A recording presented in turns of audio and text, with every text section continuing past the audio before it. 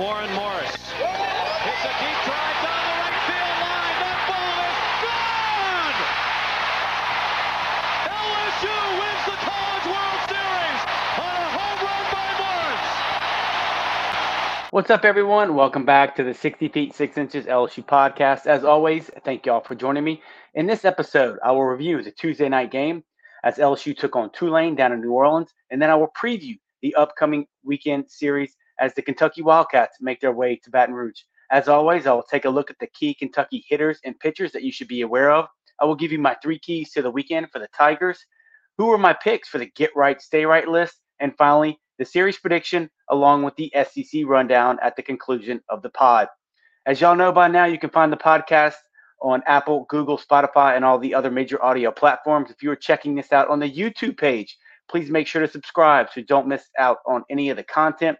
And then finally, the Twitter account is at 60FT6IN LSU Pod. If you missed the last episode, I recapped the South Carolina series as LSU splits in Columbia with the rain-shortened series canceling Game 3. As always, you can find that review of South Carolina on the YouTube channel, and it is linked on my Twitter account as well. So let's get into it. First up, LSU comes away with an 11-5 victory over Tulane. That moves the Tigers to 27-5 on the year.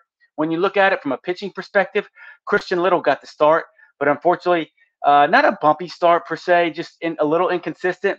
But he throws 40 pitches in the first inning. I would imagine they wanted him to go one more inning in the grand scheme of things. But when he throws 40 pitches, you can't run him out there, especially if you expect him to start Game 3 versus Kentucky on Saturday. But in the end, Little just too many balls, and we've seen that from him this year. But I had some questions come across on Twitter. I just think it's not necessarily his mechanics, maybe his confidence a little bit, but sometimes it's just some rust, right? When he doesn't get consistent time on the mound, especially in a game, not in the bullpen. The bullpen is just a completely different environment. But on a game, you want to see him throw consistently. But he's only been getting an inning here, an inning and a third there every 7 days. And that's part of his own doing, obviously. But when he's not consistent, he's not going to have a great release point on the mound. It's different when you have opposing batters in the box. But hopefully that gives him something to build off of as he moves to Game 3. And hopefully he gets a chance to start to show what he can do in SEC play. Also following up Christian Little was Blake Money. He throws okay. He does a good job in his first inning, but his second inning, he comes out again and gives up a home run. That seems to be a consistent theme, unfortunately, for Money this year, as he has given up, I think, 4 or 5 home runs in the 2023 season for the Tigers. Then Collins follows Money, and he throws really well. He goes 2 2/3 innings, 0 hits, 2 walks, and 2 Ks. Obviously, the walks could be an issue, but it seems like Bryce Collins is starting to figure things out with his command of his fastball and getting that big curveball that he has in the zone. And hopefully he is starting to turn the corner because I'll tell you what, that LSU bullpen definitely needs him. Following Collins was Dutton. Then Cooper finally came on. And I put this out on Twitter. I was wondering where Thatcher Hurd was. Well, you saw him as he closed out the game against Tulane. He looked a little shaky at first as he spiked a couple fastballs, and he seemed to be shaking his head. And as a fan, and you almost thought, here we go again. But at the end, he figured it out, right? His last 3 hitters looked really good as he gets 2 strikeouts out of his last 3 hitters. And it seemed like from a mechanical perspective, he was finally driving through the mitt. Like he was staying on line. He was finishing his pitches. He wasn't pulling off to the first base side, allowing that fastball to go in the dirt or finish up high. And hopefully that allows her to build some confidence heading into the weekend. The TV didn't have the velocity for his fastballs, but I was very curious in terms of what his velo looked like. It just looked like it was a little harder than it had been, but that is completely speculation on my part. So, in the end, the guys who needed work got work. Nobody got injured, which is a big plus for LSU right now. And the guys who threw against Tulane continue to get better and improve or continue to work on things, and they're going to have to get those things right as they head into the weekend and as we get deeper into SEC play. When you look at the hitters, LSU finished the game with 19 hits, as 6 out of the 8 hitters had multi-hit nights.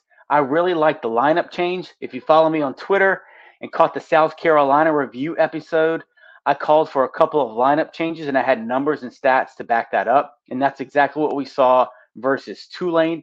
Milazzo got the start at catcher which has really been the norm during the midweek as Brady Neal has been catching all 3 weekend games. So you want to give his legs a chance to rest. But I think Milazzo does enough, and I think he deserves to start this weekend versus Kentucky. You saw Joe Bear get the start in the outfield, and unfortunately, Paxton Clean got injured in the Tulane game. Therefore, Joe Bear is definitely going to see more PT in the outfield, as will Josh Pearson. But Braden Joe Bear hits a home run. Thompson continues to stay hot as he hits another bomb, and Jared Jones mashes on the night as he collects 3 doubles. Tommy White also had a big night as he hits a double off the wall, and he is responsible for 3 RBIs. All right, enough of beating up on the Green Wave. Let's get into the Kentucky Wildcats. So, unfortunately, Kentucky had their Tuesday night game versus Louisville canceled due to some unfortunate events in Louisville, and let's just leave it at that. So, Kentucky comes into LSU in the weekend series. They are 27-5 on the year. They are 9-3 in SEC play. They just got off the back of losing 2 out of 3 to Georgia on the weekend. But before that, Kentucky had swept Mississippi State. They took 2 of 3 from Alabama, and they swept Mizzou as well. So as you can see from that schedule, they haven't even come close in terms of getting into the heart of the SEC competition. They are currently ranked 12th in the country, and they are number 1 in the RPI, while LSU stands at number 4 in the RPI. And listen, I'm going to be the first one to say I was wrong. When I did the preview episodes, I had Kentucky finishing last in the SEC East, and I only had them winning 7 SEC games. And we'll get into some of those reasons why, but obviously I was wrong on that. And their start has been very surprising to me. Probably the biggest surprise, unless you look at Vanderbilt and what they've been able to do with the bats this year. You knew that Vanderbilt could pitch, but their hitting has definitely surprised me. But in terms of the Kentucky, the success they've had, the rankings that they've achieved, definitely been a surprise to me. Looking at some of their team stats, now that we're 4 SEC series in, I'm going to start taking a look at SEC stats only and backing some of those up with yearly stats or national stats. But I like to give SEC play a chance to kind of get going, things to even out, if you will, before I really get into those statistics. So I will say this: Kentucky will be different than any team that LSU has faced up to this point, and the stats will definitely bear that out. So just hang on there with me.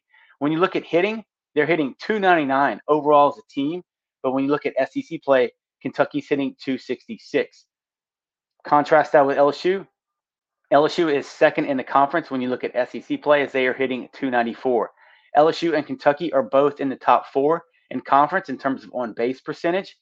Kentucky has the least amount of home runs in the conference, and that is not even close. They are at 22 home runs on the year.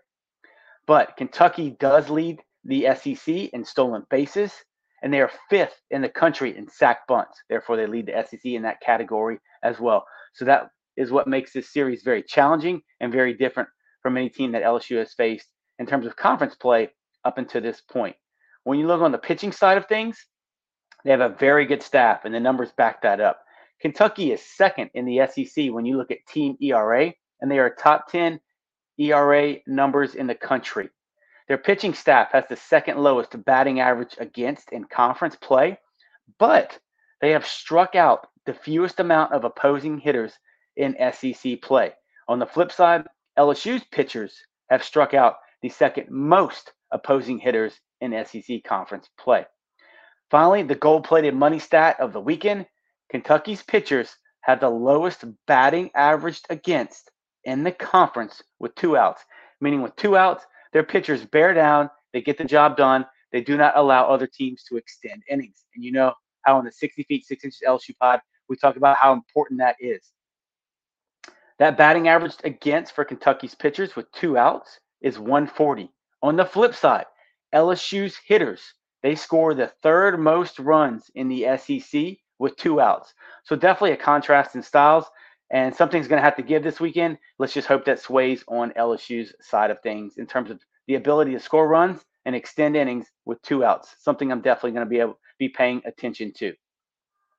Looking at key hitters for the Wildcats, and this is one of the main reasons I had them rated so low when I did my SEC preview podcast. They lost every single one of their starting hitters in that lineup from last year. They hit the portal very hard, so they've had success with portal transfers, and they've had success with guys who didn't play as much last year and they've really stepped up and contributed a ton for the Wildcats.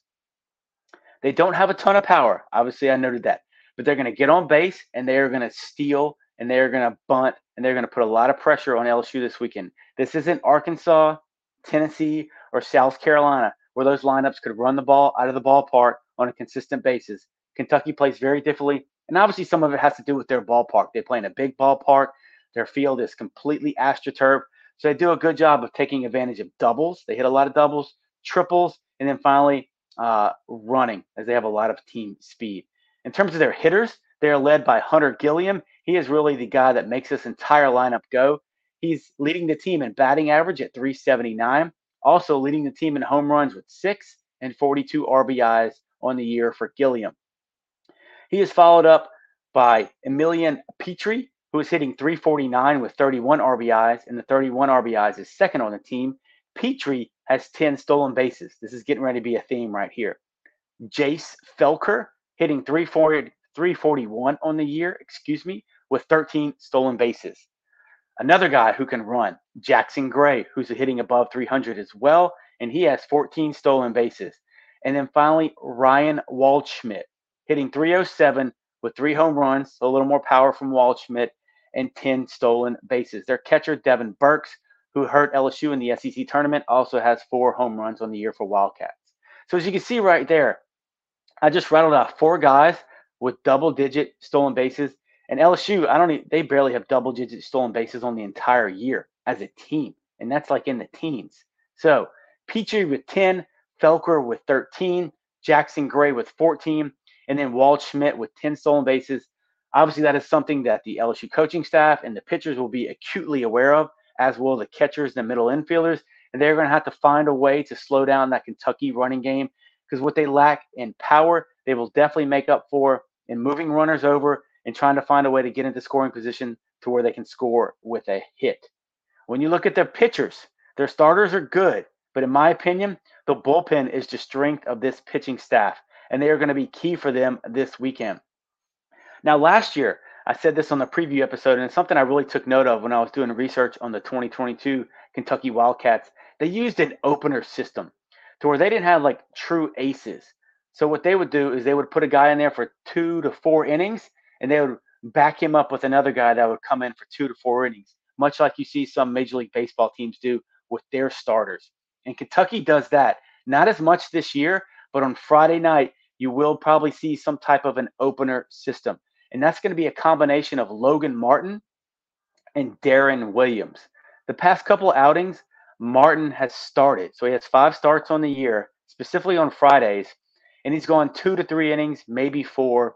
In those 5 starts, he has 19 innings pitched with a 3.32 ERA.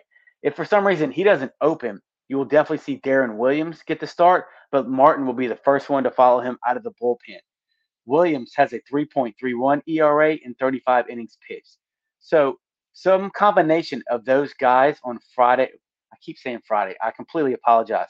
Thursday. These Thursday, Friday, Saturday series are throwing me off. When you've been doing Friday, Saturday, Sunday for years, and that's how you played. So a little bit of a tangent, but I apologize. This is going to be Thursday, and this was in my notes as well as Friday. So bad on Chris right there. But back to the pitchers. You're going to see a combination of Martin and Williams in some form or fashion. So don't be surprised if Martin goes 2 or 3 and then he gets pulled, even if he's doing well, because that's the plan. That's how they choose to use him. And to be honest, it makes it tough for LSU hitters to get a beat on guys because we know that LSU really thrives after they've seen a pitcher 2 to 3 times throughout the order. They really figure out what he can do and what their game plan is in terms of attacking them. Then on Friday, I got it right. On Friday, you will see veteran left-handed pitcher Tyler Bosma. Bosma is 4-2 on the year with a 4.33 ERA, 35 innings pitched. He does have a high batting average against, though, at 257 for Bosma. If that name sounds familiar, it should, Tiger fans, as he dominated LSU in the 2022 SEC tournament last year. He went 6 innings pitched. He only gave up 1 hit with 10 Ks.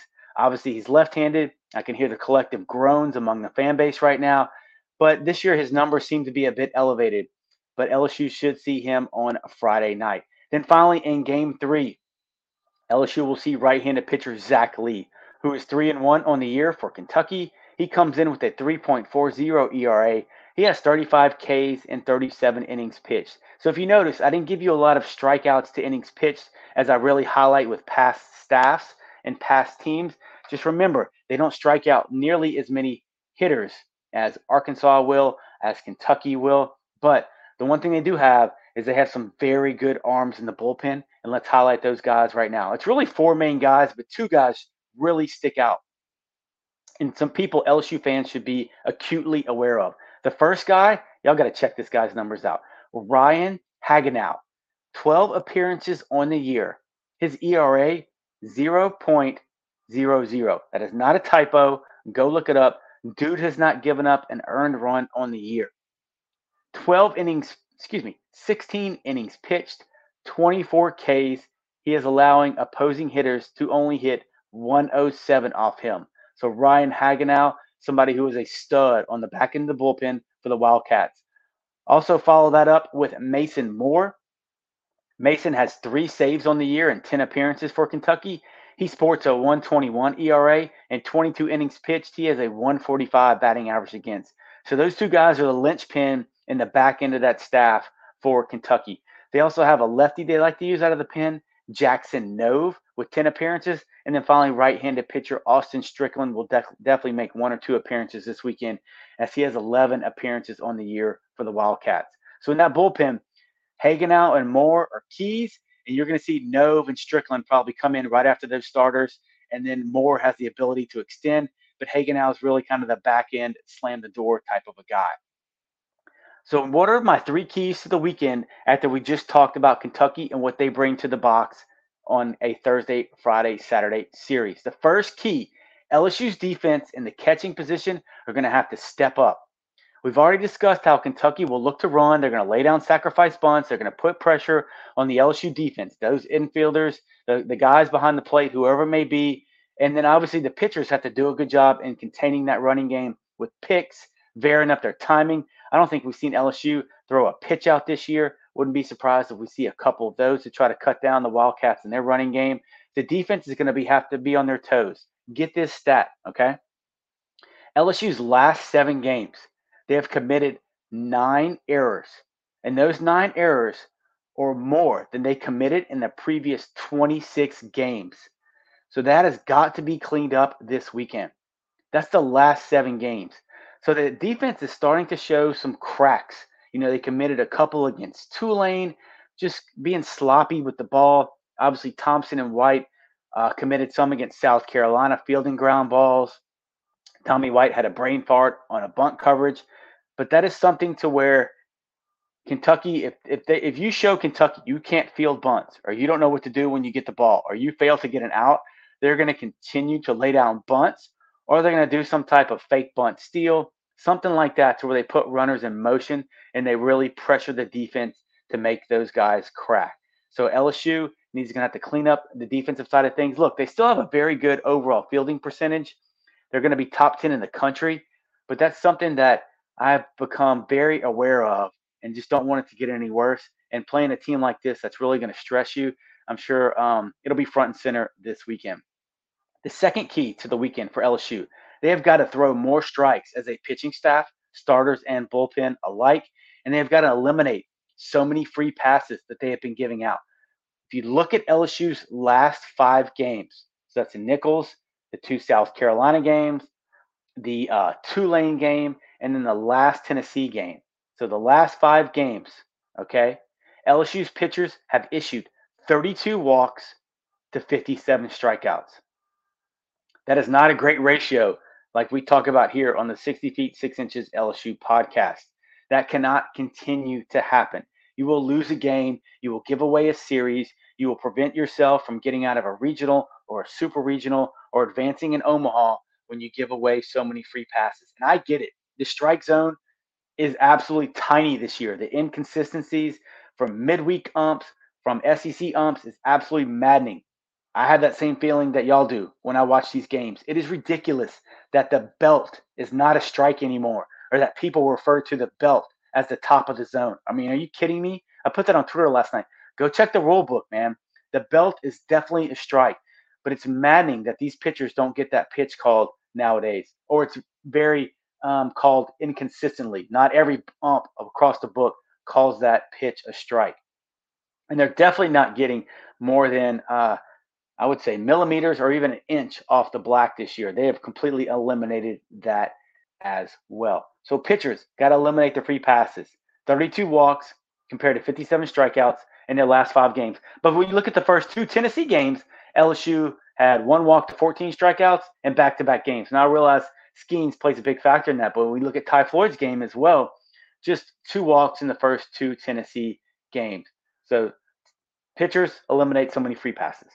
The third key to the weekend, look, last weekend against South Carolina, I was looking for more power. This weekend, to me, it's just a greater sense of urgency from the hitters. They have to get back to where they get into these starters' pitch counts. They drive that up. They try to get those guys out the game by the 5th inning to get into that bullpen, really like they did earlier in the season. And I realize, I understand that they have faced some very good pitchers in some of the top teams in the country in terms of A&M, Arkansas, Tennessee, and then South Carolina. A&M maybe not so much, but they still had some good arms and good lefties that they ran out there. But they have to really, to me, get back to that method that they have. And it's tough to do against some elite arms. I completely understand that. They also have to look to finish off innings again this weekend to where they score and they put pressure on the other team, on the defense, and it's constant, right? You can't go 4 to 5 innings without scoring runs against teams like this, and as you get into the heart of SEC competition. Just like they did tonight against Tulane, I would love to see them score, even if it's 1 inning, right? You're still putting pressure on Kentucky and on the defense. Obviously, crooked numbers are great, but tonight against Tulane, they scored in 6 of the 9 innings. Also, that goes along to the last key. If they have a chance to sweep, they got to do it. At some point, you have to take advantage of opportunities to sweep a series. You let that slip against A&M. You let that slip against Tennessee at home. LSU has to do a better job of finishing teams off.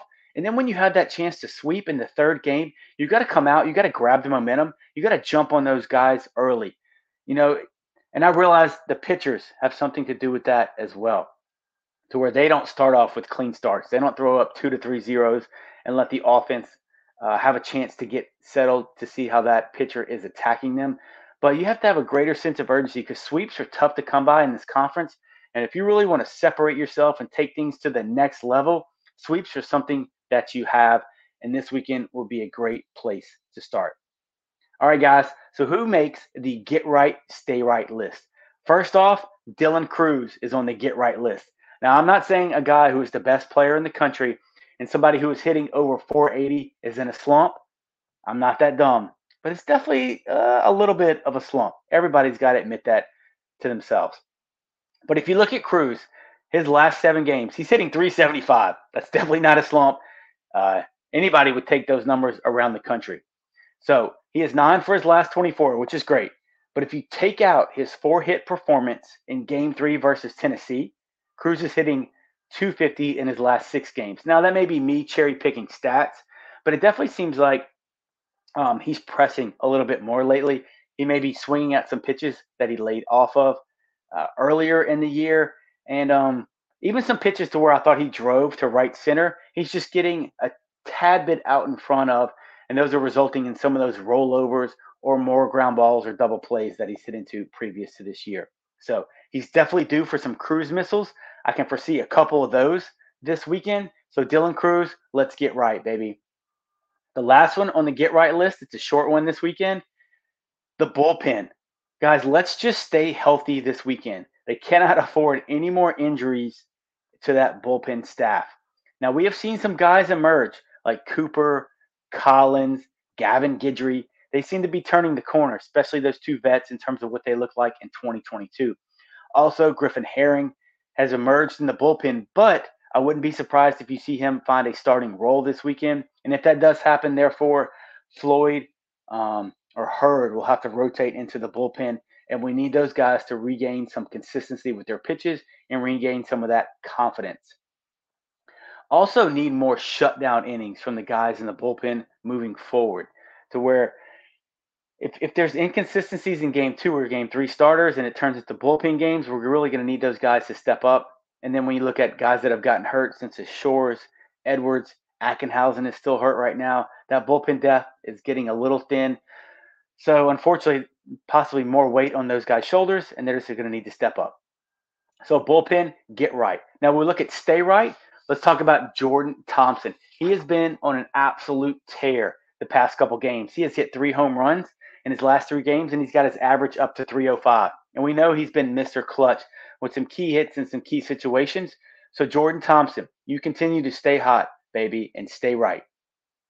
The last guy on the stay right list is Gavin Guidry. So on the year, Gavin Guidry has a 1.42 ERA in 6 appearances. In 6 1/3 innings pitched, he has 12 Ks, which is phenomenal when you look at Ks to inning pitch ratio.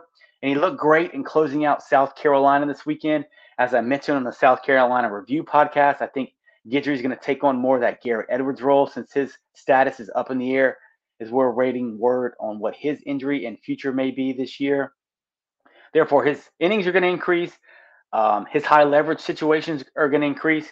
And we just hope the freshman from Barb, the highly touted infielder who has now showed his mettle on the mound, can continue to produce and take over that Edwards role, which is more of a fireman role, right? Come in and get out of jams. So Gavin Guidry, you stay right this weekend against Kentucky.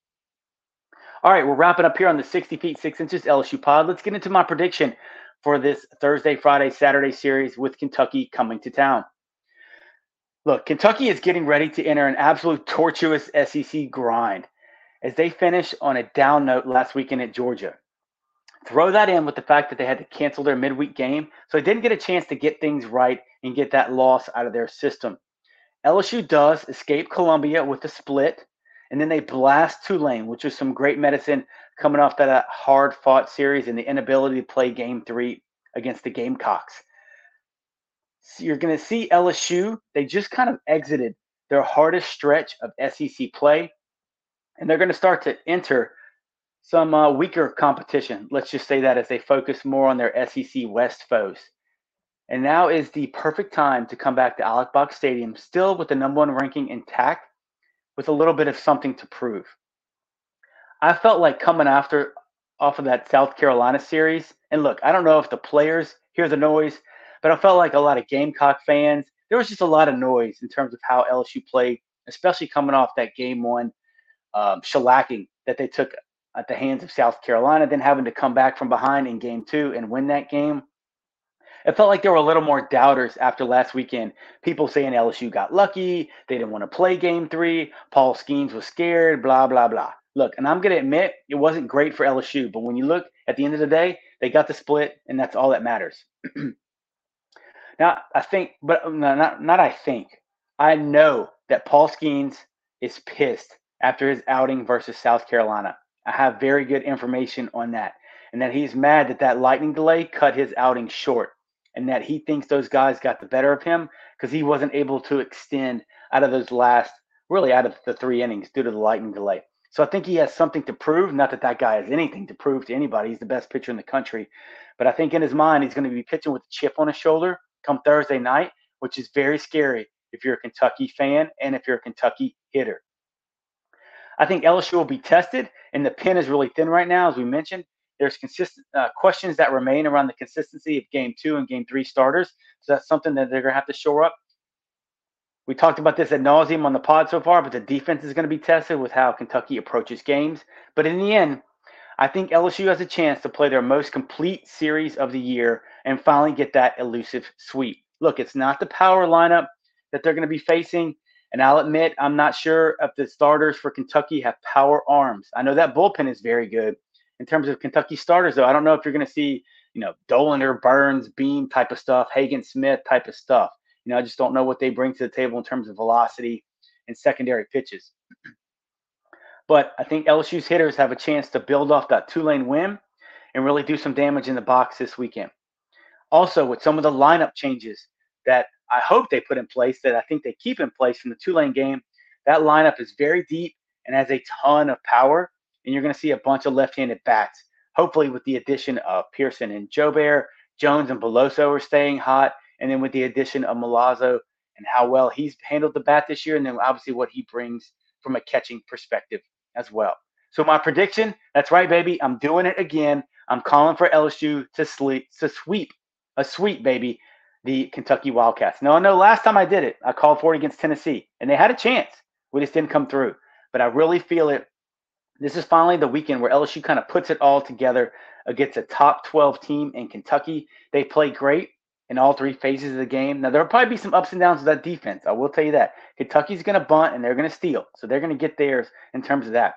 But I think the hitters really show some consistency in the 3-game set. And I have just a very confident feeling that LSU sweeps the Wildcats. All right, let's take a look quickly at the SEC rundown for the weekend. Mississippi State, Ole Miss rivalry series. I got State taking 2 out of 3 at home from Ole Miss, who continues to struggle as they dropped a midweek game last night. I got Florida sweeping Georgia. Even though Georgia took 2 out of 3 from Kentucky, I just think they're just not a great team right now. And the Gators take care of the Bulldogs. I got Bama taking 2 out of 3 at home from their rivals, the Auburn Tigers. I got A&M taking 2 out of 3 at home versus Mizzou. And then the two marquee matchups besides the LSU series in the SEC, I think Vandy takes care of business against South Carolina, taking 2 out of 3. I'm going to pay a lot of attention to that series, as there should be intrigue in every game where you have two teams that can really swing it. For Vandy surprising me in that category, but you have some really good pitchers going as well. And then finally, you have Arkansas and Tennessee as the Vols travel to Fayetteville. This has been a very heated series lately, but I have the Hogs coming out on top as they take 2 out of 3 from Tennessee.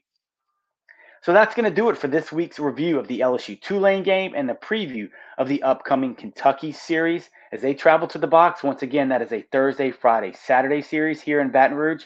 As always, thank y'all for tuning in. A reminder, subscribe to the YouTube channel and follow me on Twitter at 60FT6IN LSU Pod. Check out the podcast on Apple, Google, Spotify, all the other major audio platforms. Make sure you subscribe to the YouTube channel so you get all the content there. Next up, be on the lookout for the Kentucky Review Pod. There's a good chance that I'll be able to set up a live stream with this series ending on Saturday. So we have a good chance to bring some guests on and go live on Sunday.